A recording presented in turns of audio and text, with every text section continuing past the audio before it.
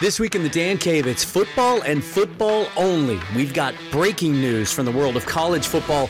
Mike Leach is out as head coach at Washington State because he's now the head coach at Mississippi State University. I'll tell you how that all went down today, how I feel about the move, why it made so much sense for both sides, and what's next for the Cougar football program.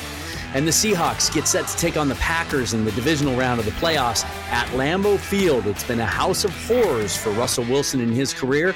Will this time be any different? And what do we make of these Packers anyway? Are they really as good as their 13-3 record would suggest? So much to talk about today, so let's get to it. The Dan Cave is up next. Welcome to the Dan Cave. Here's your host, Dan Viens. Well, it just goes to show you that's how quickly things can change. When I woke up this morning, Mike Leach was still the head coach at my alma mater. Now he's the head coach at Mississippi State, leaving Washington State University for the SEC. He is the new head coach of the Bulldogs. That news broken by Pete Thamel of Yahoo Sports a couple of hours ago. So after 8 years in the Palouse, the man they call the Pirate is taking his act to Starkville, Mississippi, and WSU is now searching for his successor. More on that in a little bit. But this is how it all went down this morning. Reports yesterday, first of all, that the AD for MSU traveled to Key West to visit with and interview Leach. Then nothing really since then. At 6:23 this morning, I texted Eric Briggs, who I've had on this show with me, and I told him why I thought this made so much sense for Leach and for Mississippi State, and why I thought it was going to happen just when we thought he was going to stay put. All the jobs had been filled. We knew that he interviewed at Arkansas. There was some speculation he was a candidate for the Ole Miss job, but nothing happened. The university gave him his automatic one-year rollover, called it an extension, made big news out of it. Everybody thought, well, another year with Mike Leach on the Palouse. But I thought it would happen. I thought this late firing by Mississippi State would kind of create an opening. Then I went about my day, wrote my podcast rundown, going into that in detail, posted a column to Seahawk Maven, went to the store, made myself a sandwich, and before I could even take a bite of my toasted peanut butter and jelly sandwich, I see a report from Theo Lawson of the Spokesman Review in Spokane referencing the Thamel report. And less than an hour later, Mississippi State AD tweeted out a picture of Leach signing on the bottom line. It's official. He has moved on to Mississippi State. It didn't seem to be that difficult of a decision for him. He changed his Twitter bio immediately. First of all, why does it make sense for Mike Leach? It's the SEC. Bruce Feldman, who knows Mike Leach as well as anyone in the journalism business, co-wrote his best-selling autobiography, Swing Your Sword. He tweeted this morning. Mike Leach was really torn about leaving Wazoo for Hail State, but per source, he couldn't bypass this Mississippi State job because, quote, of the added resources, a much deeper local recruiting pool, and because it was a shot to coach in the SEC, end quote. Now, cynics and Mike Leach critics, and even some of us Coug diehards would say, how do you know how deep the local recruiting pool was? You didn't recruit locally, but that's a whole nother story. This is all about Mike Leach getting to the SEC. He wanted the Arkansas job, didn't get it. He wanted the Ole Miss job, didn't get it. 2 years ago, wanted the Tennessee job, didn't get it. Well, he was offered the job, and then the guy who offered it to him was fired the next day. He wants to be in the SEC. He wants to play in that conference, in that part of the country against the big boys. Here's a little peek at what his schedule is like coming up in his first year with the Bulldogs. Couple of easy non-conference scheduled games. New Mexico at home, at North Carolina State. And then Arkansas at home, Tulane at home, Texas A&M at home before a bye week. And then get this. These are his 4 games coming out of the bye week next year. October 17 at Alabama. October 24 at LSU. And then home games, October 31st against Auburn and November 7th against Missouri. This is what Mike Leach has wanted for some time. Tons of national TV games. Chance to go up against the best every year. Gets to play Auburn and LSU every single year. This is about ego. This is about wanting to prove that his system works in that environment against that competition. There are other advantages. There's less bad weather. It's more conducive to throwing the football. It is a better recruiting base. And that system's going to appeal to a lot of those recruits, especially on offense, obviously. It's going to be able to recruit the South. It's going to be able to get into Florida and Texas easier. It's going to be able to attract the top skill position talent. The top quarterbacks always go after the 5 stars. And he already has one in place. He has a young quarterback in place. Remember this name, Wyatt Rogers, just signed in the recent signing class. He's out of Brandon, Mississippi. Local kid. Chose the Bulldogs over the Cougs. And his dad coached Gardner Minshew. His dad is actually credited with teaching Gardner Minshew the air raid before he came to Wazoo and had all that success with the 11-win season last year. So Leach has to already like what he has in place as far as a signal caller goes. The question is always with Leach, can he be good enough on defense? But going to the SEC has to be a little more advantageous for being able to attract good defensive coordinators, especially given Leach's propensity for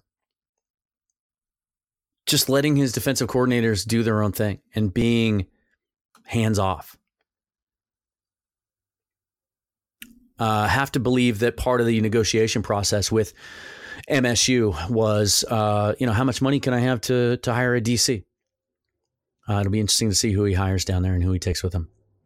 It'll especially be interesting to see if ultimately he ends up taking the guy to Mississippi State with him that he was going to hire at WSU, because they're still without a defensive coordinator. But now they're looking for a whole new staff. But here's another reason I think the timing was right for Leach. I think he knew he was facing a bit of a step back year with WSU. A lot of talent coming back, especially on offense. Depth on the offensive line. Tons of talent at wide receiver. A really good running back who we're going to talk about in a minute. And while the talent on defense is questionable as far as production and performance goes, lots of speed and lots of young talent. But WSU was not connected in any reports with any of the top grad transfer quarterback prospects, which tells me that Leach was resigned to the fact that he was going to go with a young guy. It was either going to be redshirt sophomore Cam Cooper, 4-star out of Utah, redshirt freshman Gunnar Cruz, 4-star out of Arizona, or recently signed true freshman 4-star out of Hawaii, Jaden DeLora. Growing pains go along with young quarterbacks. Maybe he was expecting it to be a bit of a building year around a young quarterback in 2020. So if you're going to rebuild, why not take an opportunity to rebuild in the SEC?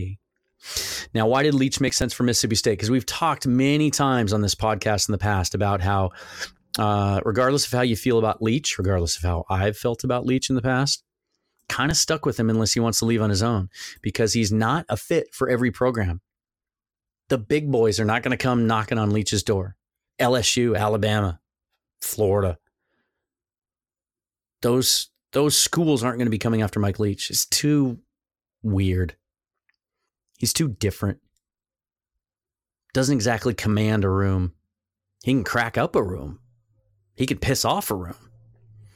But command a room, command respect, not his forte.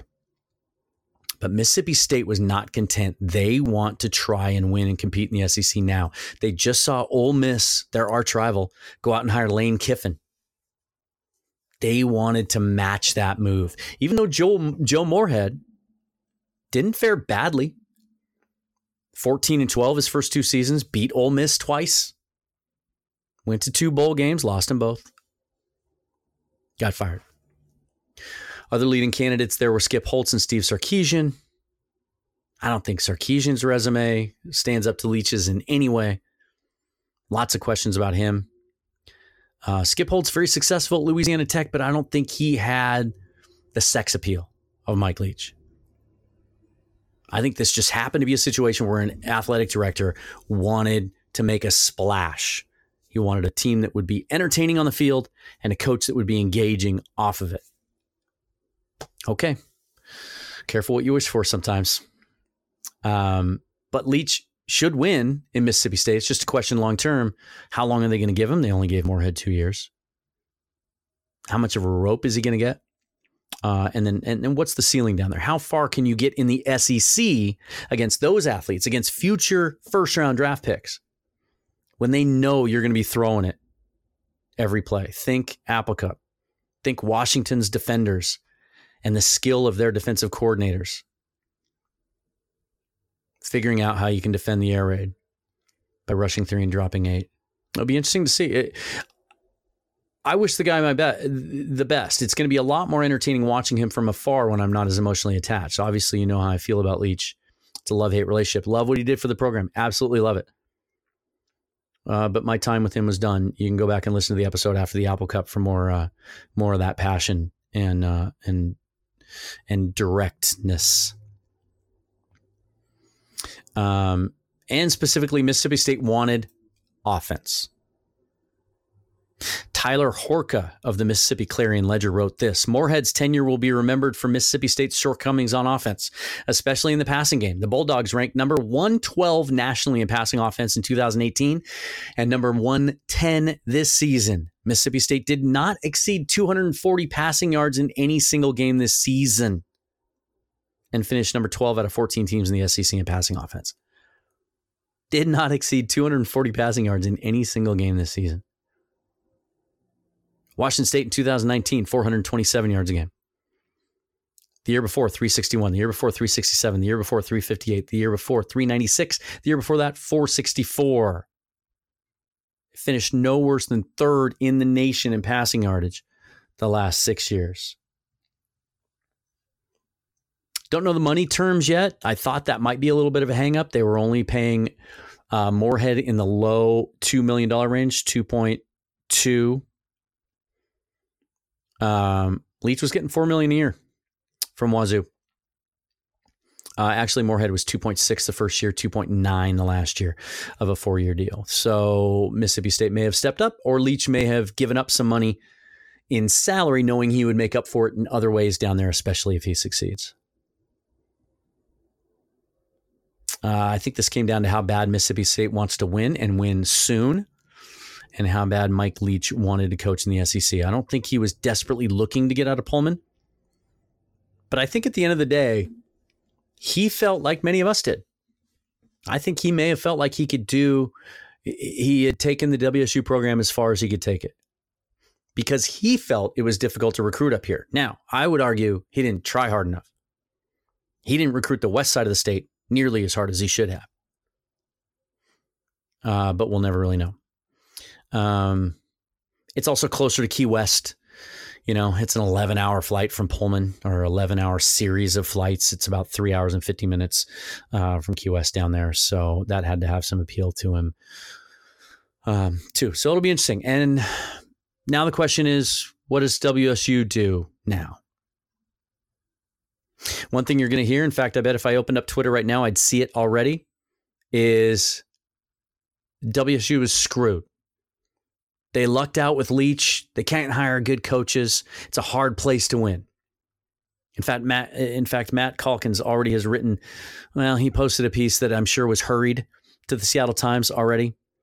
And the headline was deceiving. The headline said basically what I said, that, you know, some of you Coug fans are relieved that Leach is gone. You wanted him gone, but they're going to have a hell of a time replacing him. What the headline implied was exactly what I just said. Can't afford a guy. Nobody wants to be there. They're at a disadvantage. Not going to be able to hire someone who's established, who has a good track record. Going to have to go with an unproven assistant. And then the base of the story was just about how his personality is going to be hard to replace. Dumb. I hate misleading headlines. Also, that line of thought is BS. It's BS. Those perceptions were from pre-Leach. The financial landscape was different. The TV money is much more substantial now. WSU, when they hired Paul Wolf, had to go cheap. Had to bring home a guy that, you know, wanted to come home to the program from a non FCS school because he'd work for pennies and he'd do it willingly. Not the case anymore. WSU was paying Leach $4 million a year. They were rolling that over every year. They can pay the right guy. Facilities were an issue before Leach, not now. Top notch. And they're getting better. They're building an indoor practice facility now. Leach proved you can win here. And I would argue that he could have won more with a slightly different approach. It's also an attractive job for a number of other reasons. There's work to do on defense, but there's talent there, as I said. Lots of speed, lots of youth. And there is tons of talent on offense. Look for them to hire an offensive-minded coach because that guy knows that he can compete right now with what they have on offense. Regardless of young quarterbacks, there's a deep offensive line group. Those quarterbacks are talented. Take your pick. What style do you want? You want a big drop back guy? Go with Cruz. You want kind of a hybrid? Go with Cooper. You want a mobile scrambler? Go with DeLaura. Super deep and talented wide receiver group. And there's Max Borghi, one of the most dynamic all-purpose running backs in the nation who was underutilized as a rusher. No matter, again, what system you want to run, you can build around Max Borghi for a year because you come in and feature him, he's going to declare early after his junior year and go to the NFL. What do I want to see? I used to think they had to stick with the air raid. And I've already seen a reporter for SI.com today said look for them to do that. They'll stick with that scheme because they know it'll fit the talent on hand and the transition will be easier. I don't think they'll make a short-term decision like that or a long-term decision like that just for short-term convenience. There is a history of throwing the football and being entertaining at Washington State under Mike Price and Dennis Erickson before him. And so you could stay with that air raid coaching tree. You could go after a guy who hasn't been a head coach before, but may be ready. Sonny Cumbie comes to mind. Co-offensive coordinator at TCU for the last few years. Played quarterback under Leach. Has learned from Gary Patterson. Graham Harrell, maybe another guy. Coached under Leach at Wazoo and is now the offensive coordinator at USC. Is he ready to be a head coach? Don't know. And honestly, I don't care if it's air raid anymore. You're going to get an offensive-minded guy. I want him to be creative. I want him to be diverse. I want him to have more balance on offense and run the football when the game situation warrants it. But I want a coach that's going to come in and create tough, hard-nosed, physical teams that play with a chip on their shoulder. Get back to that us against the world mentality. Go into the Apple Cup with something to prove. Like you want to knock off the big boy. No more of this, it's just another game. I want someone that gives them an edge. I want someone that believes they can win here. That sees it for what it is. That falls in love with the remote kind of wheat field, farmland, isolated campus life and how much passion that creates among the fan base and get those fans excited. And if he can bring someone with him that can coach some defense, that would be great too. Most of all, here's the thing though, and this is why I think this is a different time than any other time in the history of Washington State University when it comes to football. I trust Pat Chun. I believe that WSU possesses one of the finest athletic directors in the country. He was recognized as such when he was an associate AD at Ohio State. He was rumored to be sought after for the USC job. And he has nailed hires elsewhere in the athletic department since taking over just 2 years ago. Taking the baseball program to a new level, the women's soccer program to a new level, the women's basketball program to a new level. Nailed those hires. And now Kyle Smith in men's basketball already looks like a good hire, coming off a weekend in which they pushed USC to the brink and beat UCLA. And this time last year, WSU didn't even look like a Division I basketball team. In a statement today with Kirk Schultz, a joint statement with the president of the university, Chun wished Leach and his wife well, thanked him for his service, and then said, quote, "Now we look forward to elevating the Cougs to the highest levels of college football," end quote. This will be Pat Chun's signature hire. This will be Pat Chun's stamp on the football program. This will be his defining act as athletic director at Washington State, regardless of what he does with his career after this. He's not going to go trolling for some unknown assistant so he can save some money on coaching salary. That's not the way it's done at Washington State anymore. If you believe that, because you want to believe it, because you don't want to believe that WSU can win, you're wrong. Pat Chun's going to swing hard on this hire. He's going to hire a name that you know, whether he's been a head coach or not. It's going to be someone you know and has instant credibility, and the rest of the coaching profession and the people that cover college football in this country are going to point to this and they're going to say, Pat Chun just made a hell of a hire at Washington State University. Just watch. My favorite guy would be Brian Harsin. I don't know if you can get him out of Boise State. He might just be Mark Few 2.0. Born and raised in Boise, played high school football there, played college football for Boise State, was groomed by Chris Peterson, went off to coach Arkansas State for a year as a head coach, and then Peterson went to UW, and so then Harsin came back home.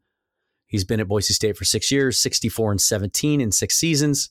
He's only making around $2 million a year. He's 43 years old. He only has a $500,000 buyout. He'd be perfect. But would he ever leave Boise? I don't know. If he ever was going to leave Boise, and he is that attached to his home city, I haven't checked on Google Maps, but I'm pretty sure WSU is the closest proximity, attractive Division I coaching opportunity to his hometown. What is it? A 60-minute plane flight? 45 minutes from Pullman to Boise? It's always confused me and baffled me that there isn't a direct road. It's not an easy drive to get to Boise from Pullman. There's 2 different ways you can go, and they're both very much out of the way. But it's a short flight. Would he ever leave? I don't know. But if he would, well, that's a phone call that Pat Chun needs to make, and I'm sure he will make it. Unless he's already done his due diligence and knows that he would have no interest. Pat Chun, I assume, and I suspect, is that type of athletic director that has already been on the phone, already had a plan in place for if and when Leach ever left. Nick Rolovich from Hawaii is another name being thrown around. Just completed a 10-win season there. Don't know much about him other than he runs kind of that old June Jones run and shoot. Doesn't like to run the football. I'd take a hard pass on that. I mentioned the Leach guys, Graham Harrell, Sonny Cumbie. Guys I do not like. Don't talk to me about Bo Baldwin or Steve Sarkisian. Jim Moore has already mentioned Rick Neuheisel. Please, Jim, you're a passionate Coug. Stop. You should not want that. A couple interesting names popped up just before I clicked record. One is Jim McElwain, head coach at Central Michigan in his first year there. He's had an interesting coaching ascension. He was a very hot, sought-after offensive coordinator, worked under Nick Saban for 4 years at Alabama as his OC. Then got the Florida job, had a weird 2 years in Florida where there was kind of a disconnect between he and the administration there from the day he walked on campus. Just seemed like a weird fit. Just an odd fit. Didn't work. And even though he went 9-4 in his first season there, he was ousted after his second year. It was just kind of a bizarre thing the way that went down. Right before that, though, actually, he went to Colorado State, and that might be the best example. 3 years at Colorado State got him to 10 wins by their third year. Really turned that. I think they were a 4-win team his first season. I think it was something like 4 wins and then 8 wins and then 10 wins. Made Colorado State competitive before he went to Florida. Now he's at Central Michigan. And here's what I didn't know about Jim McElwain. I'd forgotten all about him after he left Florida. Had to Google him. Played quarterback at Eastern Washington. And he's from Missoula, Montana. So interesting guy there. And he's in his mid-50s, a little bit older than what I think or what I'd hoped Chun would target. But the guy's a proven winner. And he's an offensive guy whose teams have also played solid defense, though. He'd be intriguing. But Alex Grinch is a guy getting the most traction right now. If you remember, Leach hired him as defensive coordinator 6 seasons ago. He was a defensive backs coach no one had heard about from the University of Missouri. Came in and made the Cougar defense a top 25 ranked unit nationally. Who would have ever thought that I could say those words about a Cougar defense? Parlayed that success into the co-defensive coordinator job at Ohio State with Greg Schiano. And then he got the job at Oklahoma as defensive coordinator and had a solid season there as well. Improved their defensive numbers pretty much across the board. Lincoln Riley has talked to Grinch about being patient for his head coaching opportunity, as Riley has, maybe implying that, hey, I'm going to go to the NFL here sometime soon. Maybe you should stick around. Reportedly, though, Grinch and his family loved it in Pullman for his 3 years here, and that's why it became 3 years. He was a hot name after his second year, and everybody assumed he would leave, and he didn't. Really liked it here. And if you remember when Leach infamously accepted that Tennessee job in November of 2017, and then they didn't get it because the AD was fired the next day, there were reports that WSU administration had a succession plan in place and that they were going to offer a contract to Alex Grinch and promote him at that time. That was shortly before Chun took over. So I don't know Chun's feelings about that. But I will tell you this. Eric Briggs texted me again just before I started this episode and said that there is already some talk down in Arizona on their local sports radio of Grinch being the leading candidate. I have also seen a couple things online. There is a report from a publication that covers the Sooners. And that's been backed up by Bruce Feldman, that Grinch is a target of Chun and WSU. So this is all a very fluid situation. I was just kind of skimming some things right before I went in the air. I wanted to get as much information as I could.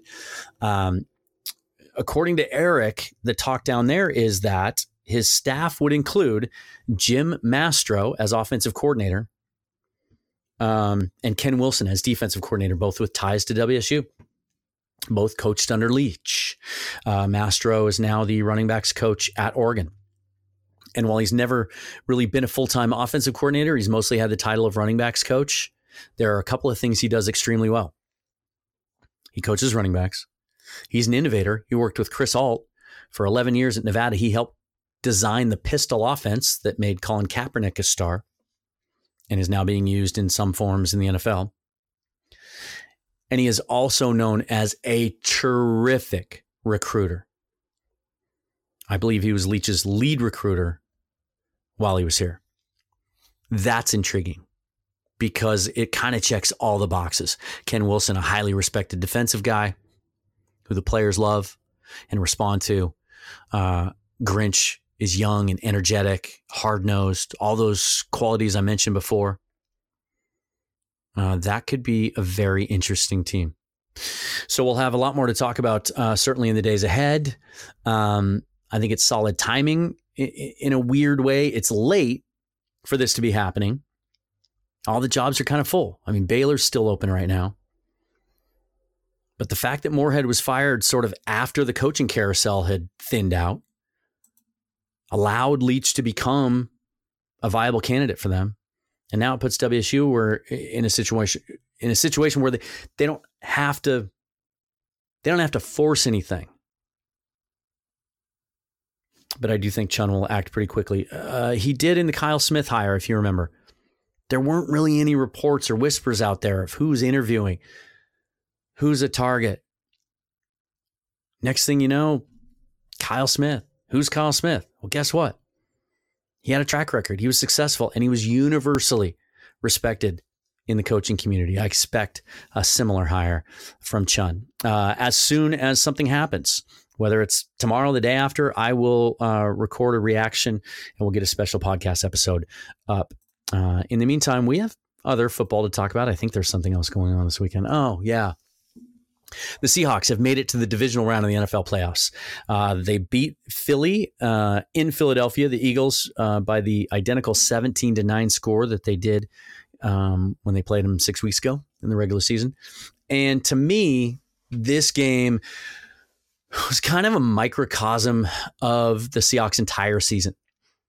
It's sort of encapsulated exactly what this team is and how they win. The offense had stops and starts just when you thought they were going to get going. They'd have a promising drive that would be killed by penalties, or Russell would just overthrow DK Metcalf, who ended up having a huge game anyway, but just overthrew him on what would have been another 80-yard touchdown. There were just near misses here and there. Defense gave up yards. We're getting gashed left and right, but stiffened in the red zone. Didn't give up a touchdown.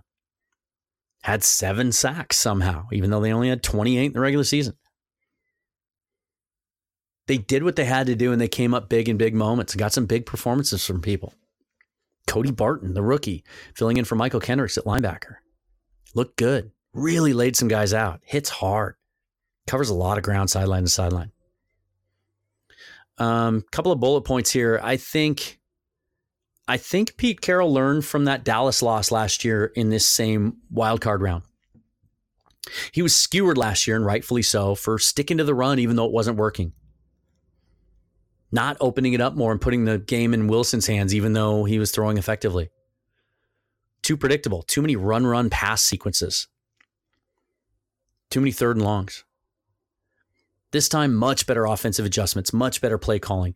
There were only 2 run pass sequences in the entire game. Only one of them started a drive, and that was the last drive of the game, where they were trying to run the clock out, little less than 2 minutes. Philly had all their timeouts left, ran it on first down to try and burn the clock.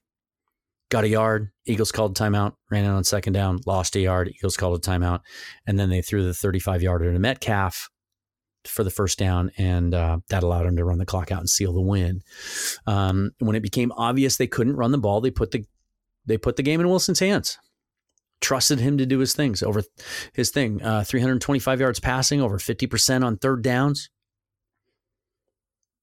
The game could also kind of be exhibit A for the analytics community that's been saying for years, you don't have to establish the run or run effectively even for play action passing to be effective. There's some NFL Films game footage of Wilson mic'd up on the sidelines with Brian Schottenheimer telling him about how he has all day to throw, and he has huge holes in the Eagles zone to throw into because they're biting on play action. They're going to have to do that again this week in Lambeau. A couple of things come out of that game I wanted to address. The Jadeveon Clowney hit that ultimately knocked out Carson Wentz. He stayed in the game for a couple of plays after that, but clearly it was the play that he suffered the concussion on. A lot of Philly fans really going to the extreme in their criticism of Clowney on that play, and it's almost like they all compared notes. It's crazy. If one person says something crazy, you can write it off as one person saying something crazy. But the sheer volume of tweets from Eagles Nation, he should be banned from football. That's the most grotesque act of violence I've ever seen on a football field. He should be arrested and charged with a crime. That was assault. He should be prosecuted. I don't know what game these people are watching on a week in, week out basis. And granted, a lot of them are fueled by that Barstool Sports mentality. In fact, the president of Barstool Sports is apparently an Eagles fan. And he kind of inflamed this whole thing by saying that Clowney should be arrested. Just taking ridiculous to the nth degree. I've seen 1,000 plays in my lifetime in football games that were more egregious than what Clowney did. I did think that we were fortunate there wasn't a flag called on that play. But when you watch it in fast motion, and the officials admitted afterwards that Wentz had become a runner at that point. He was across the line of scrimmage. He wasn't protected by the rules that apply to quarterbacks in the pocket. Clowney was just getting over there. leading with his shoulder, going after a guy who was diving for extra yardage, trying to hit, hoping that he can maybe jar the ball loose. Led with his shoulder, but the helmet made clear contact. But it wasn't intentional. Saw another official analyst that said if it had been reviewed for helmet to helmet, it wouldn't have been deemed as an intentional hit to the head. He was just hustling, making a play. He even admitted to Jason Peters after the play, apparently, or according to Peters, Clowney was remorseful after the play. Said he felt bad for how hard he hit him or that he caught his helmet. Nowhere near, the hit that came to mind as far as just how it looked physically. Remember the hit from Rob Gronkowski on Tre'Davious White 2 years ago? Or was it last year? 2 years ago. White intercepts the ball. He's down on the ground. The Patriots are up by 20 late in the game, but Gronk full on with all his body weight and momentum lowers his shoulder into White's back while he's defenseless on the ground after the play is over. That was 1,000 times worse than what Clowney did to Wentz. And he received a 1-game suspension. So just back off the pipe and forget about banning Clowney from life or putting him in prison. Okay. I don't know if it would have made a difference anyway. Wentz was 1 for 4. At that point in the game, the Seahawks confused him and picked him 3 times in their last meeting 6 weeks ago. McCown was 18 for 24 for almost 200 yards. I don't know if Wentz would have been any better. Another thing on Clowney that I wanted to mention after that Eagles performance too is there were a lot of Texans fans after he had to miss a couple of games with the core injury following the 49ers win on Monday night that came out and said, see, told you so. We don't miss him. Good riddance, soft, injury prone. I don't get that. Yeah, he missed 12 games as a rookie with microfracture knee surgery that the Texans knew about when they drafted him. It was a question in the draft process. That's a serious knee surgery that takes time for the body to recover from. And then after that, in the 4 years since then, he's missed 6 games for various things. That's pretty common for an NFL player. This core injury is probably going to require surgery after the season. And these injuries are no joke. Marshawn Lynch couldn't play through it, had to have it operated on middle of the season. Doug Baldwin couldn't play through it. It affects every movement you make. He says he feels it on every single play. But how hard he played against Philly and how well he played, it's impressive. His production is vital if this team is to keep advancing and keep winning. And more proof Sunday that the Seahawks need to do everything they can to try and sign that guy as a free agent, keep him in the program. What do we make of this Packers team? They're 13-3, and on its surface, that seems pretty scary. But all I keep reading and hearing is how Aaron Rodgers isn't what he used to be, how he's not the play extending wizard he used to be. He's 36. He's playing. I've seen some analysis that of the quarterbacks in the play, all the quarterbacks in the playoffs, even in the wild card round, you can make an argument he was playing worse than any of them. But yet he threw for 4,000 yards this year, 26 touchdowns, 4 interceptions, rating a 95.4. Looks okay on the surface, even though it's the 3rd lowest rating of his career. They may be one of those teams that, they have some really good wins. They've blown some teams out. Their point differential of 63 points compared to the Seahawks 0.7 or +7. But they have bad losses too. Whereas the Seahawks losses, they have the one bad one to the Cardinals, and they got blown out by the Rams, but they lost close games to Saints and Ravens. Green Bay lost to Philly, the Chargers by 2 touchdowns, and then they got blown out by the 49ers.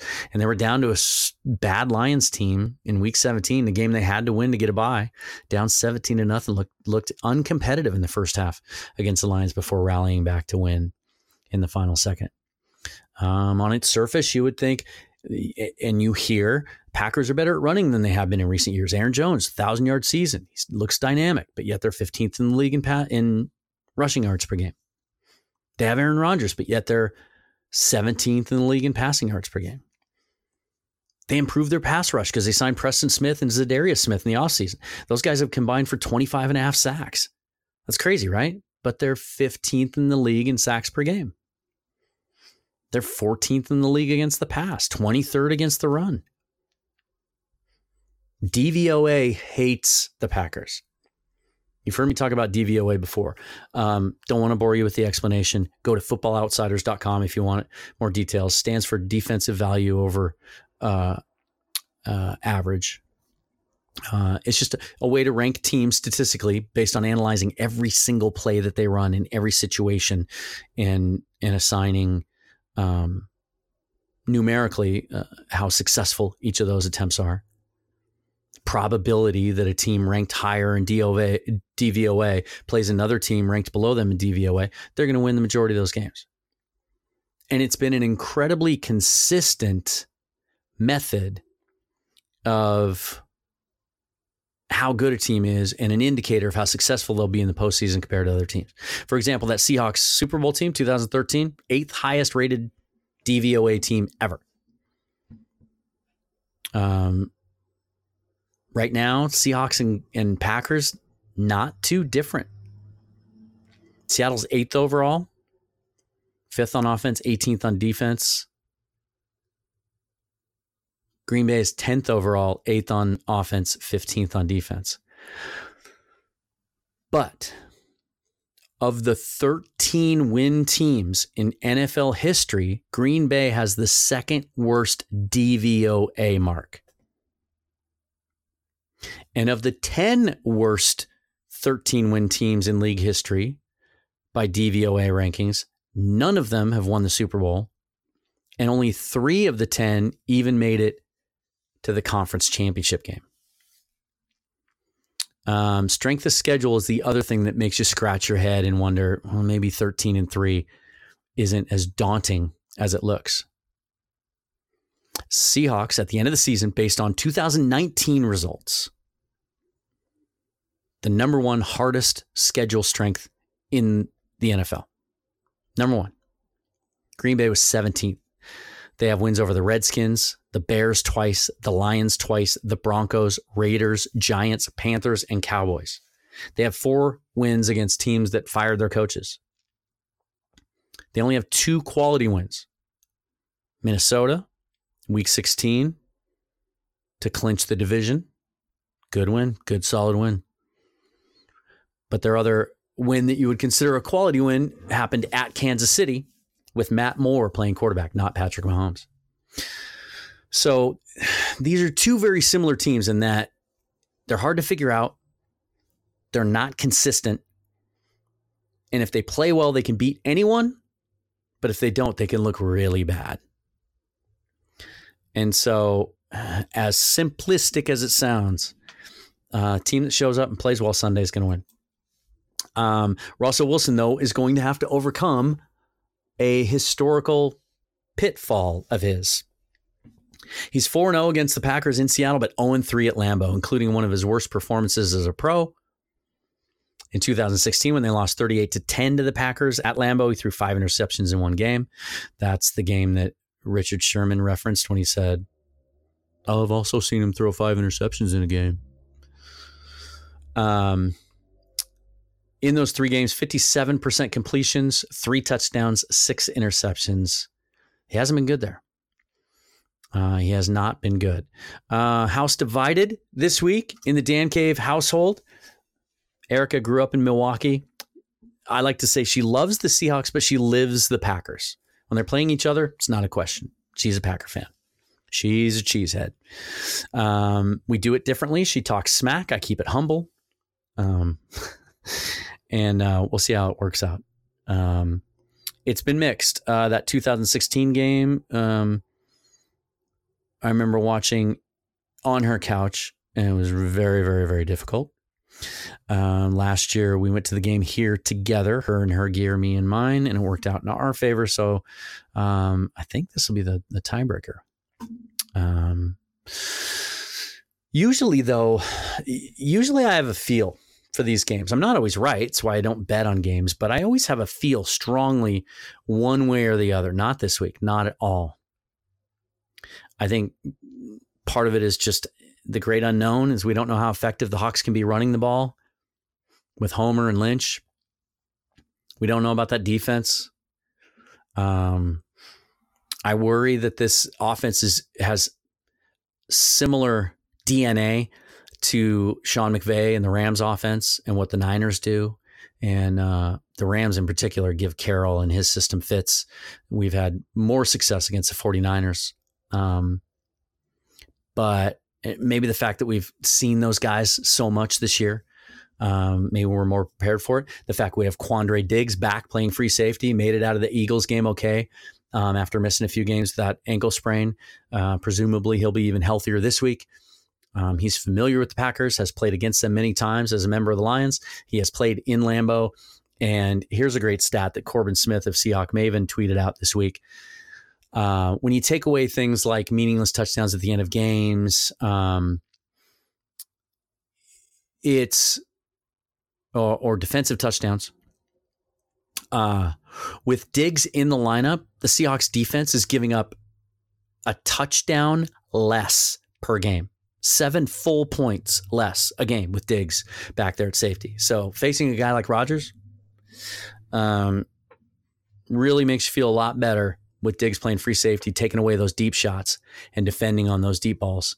And it frees Bradley McDougald up to play strong safety, and he was fantastic against the Eagles as well. And he has said when he has Diggs back there, he feels like it frees him up more. Doesn't have to worry about whether the responsibilities behind him are being taken care of, because they are. And so that helps. Clowney's going to have to play well again. Jaron Reed playing for a contract is going to have to make an impact from the interior because Ziggy Ansah is banged up again. Don't know what we're going to get from him, but it's going to be fascinating to watch this weekend. And the way I enter into this game, obviously, do I want them to win? Of course. Do I think they can? Yep. It'd be so cool for this team to play in a conference championship game after everything they've battled through this year and all the injuries. But frankly, anything that happens now is gravy. Last week was the must-win game. Last week they had to win. 2 years in a row being knocked out in the wild card round by a team that you should beat, that would have been hard to take. And I think there would have been some real questions about where the program's at, where Pete Carroll's at, what's the direction of the franchise. But now it's gravy. I've said to you before, I thought this was a 3-year rebuild all along. And a lot of guys that I talk with whose opinions I greatly respect agree with me that next year with all the draft picks and all the cap space and everything else, next year has go for it written all over it. You know, whatever glaring weaknesses they come out of this season with on the roster, they're going to go fix them and really, really go for it next year. Win some games more decisively, be a more dominant, consistent team. But dare to dream, what if? Why not us? This team is capable of playing with and beating anyone on any given day if they play well. Let's hope they play well on Sunday. Mother Nature is going to be a little more forgiving this time than she has been at past for playoff games in Lambeau. It's supposed to be clear, cold, 20 degrees. But very light winds. The only snow in the forecast, if it comes along at all, won't happen until after midnight, well after the game's over. So weather will not be a factor. That field at Lambeau will be in impeccable shape, given that they've been on a bye and they have natural grass there, but they have the most space age, high tech heaters and drainage system underneath. That field's going to be in perfect shape. The weather conditions are going to be perfect for a January game in Lambeau. It could be just another epic game in the long and dramatic recent history of Packer-Seahawk matchups. I can't wait to get there. Between now and then, though, if something should happen with the WSU coaching search, I will hop on and do a quick reaction episode. Until then, follow me on Twitter at Seahawks Forever. Hit subscribe so you always are notified of new episodes here of the Dan Cave on a weekly basis. Leave a 5-star review if you like what I do. That would really be helpful. Go to my Twitter bio, click on the link you see in my profile. It'll take you to my Anchor page, and leave me a voice message. Tell me what you think of Mike Leach leaving WSU. Are you scared? Are you afraid of the future of the program now? Who do you think they should hire? How do you think the Seahawks are going to do against the Packers this weekend? Give me your prediction. I'll play them on the show next time, and we'll go over those together. Thanks for all your support. It's a pleasure for me to hit record every week and do this and know that you all are listening and following along with me. Once again, my name is Dan Viens. You are listening to The Dan Cave. Until we speak again, go Seahawks, go Cougs, go Mariners.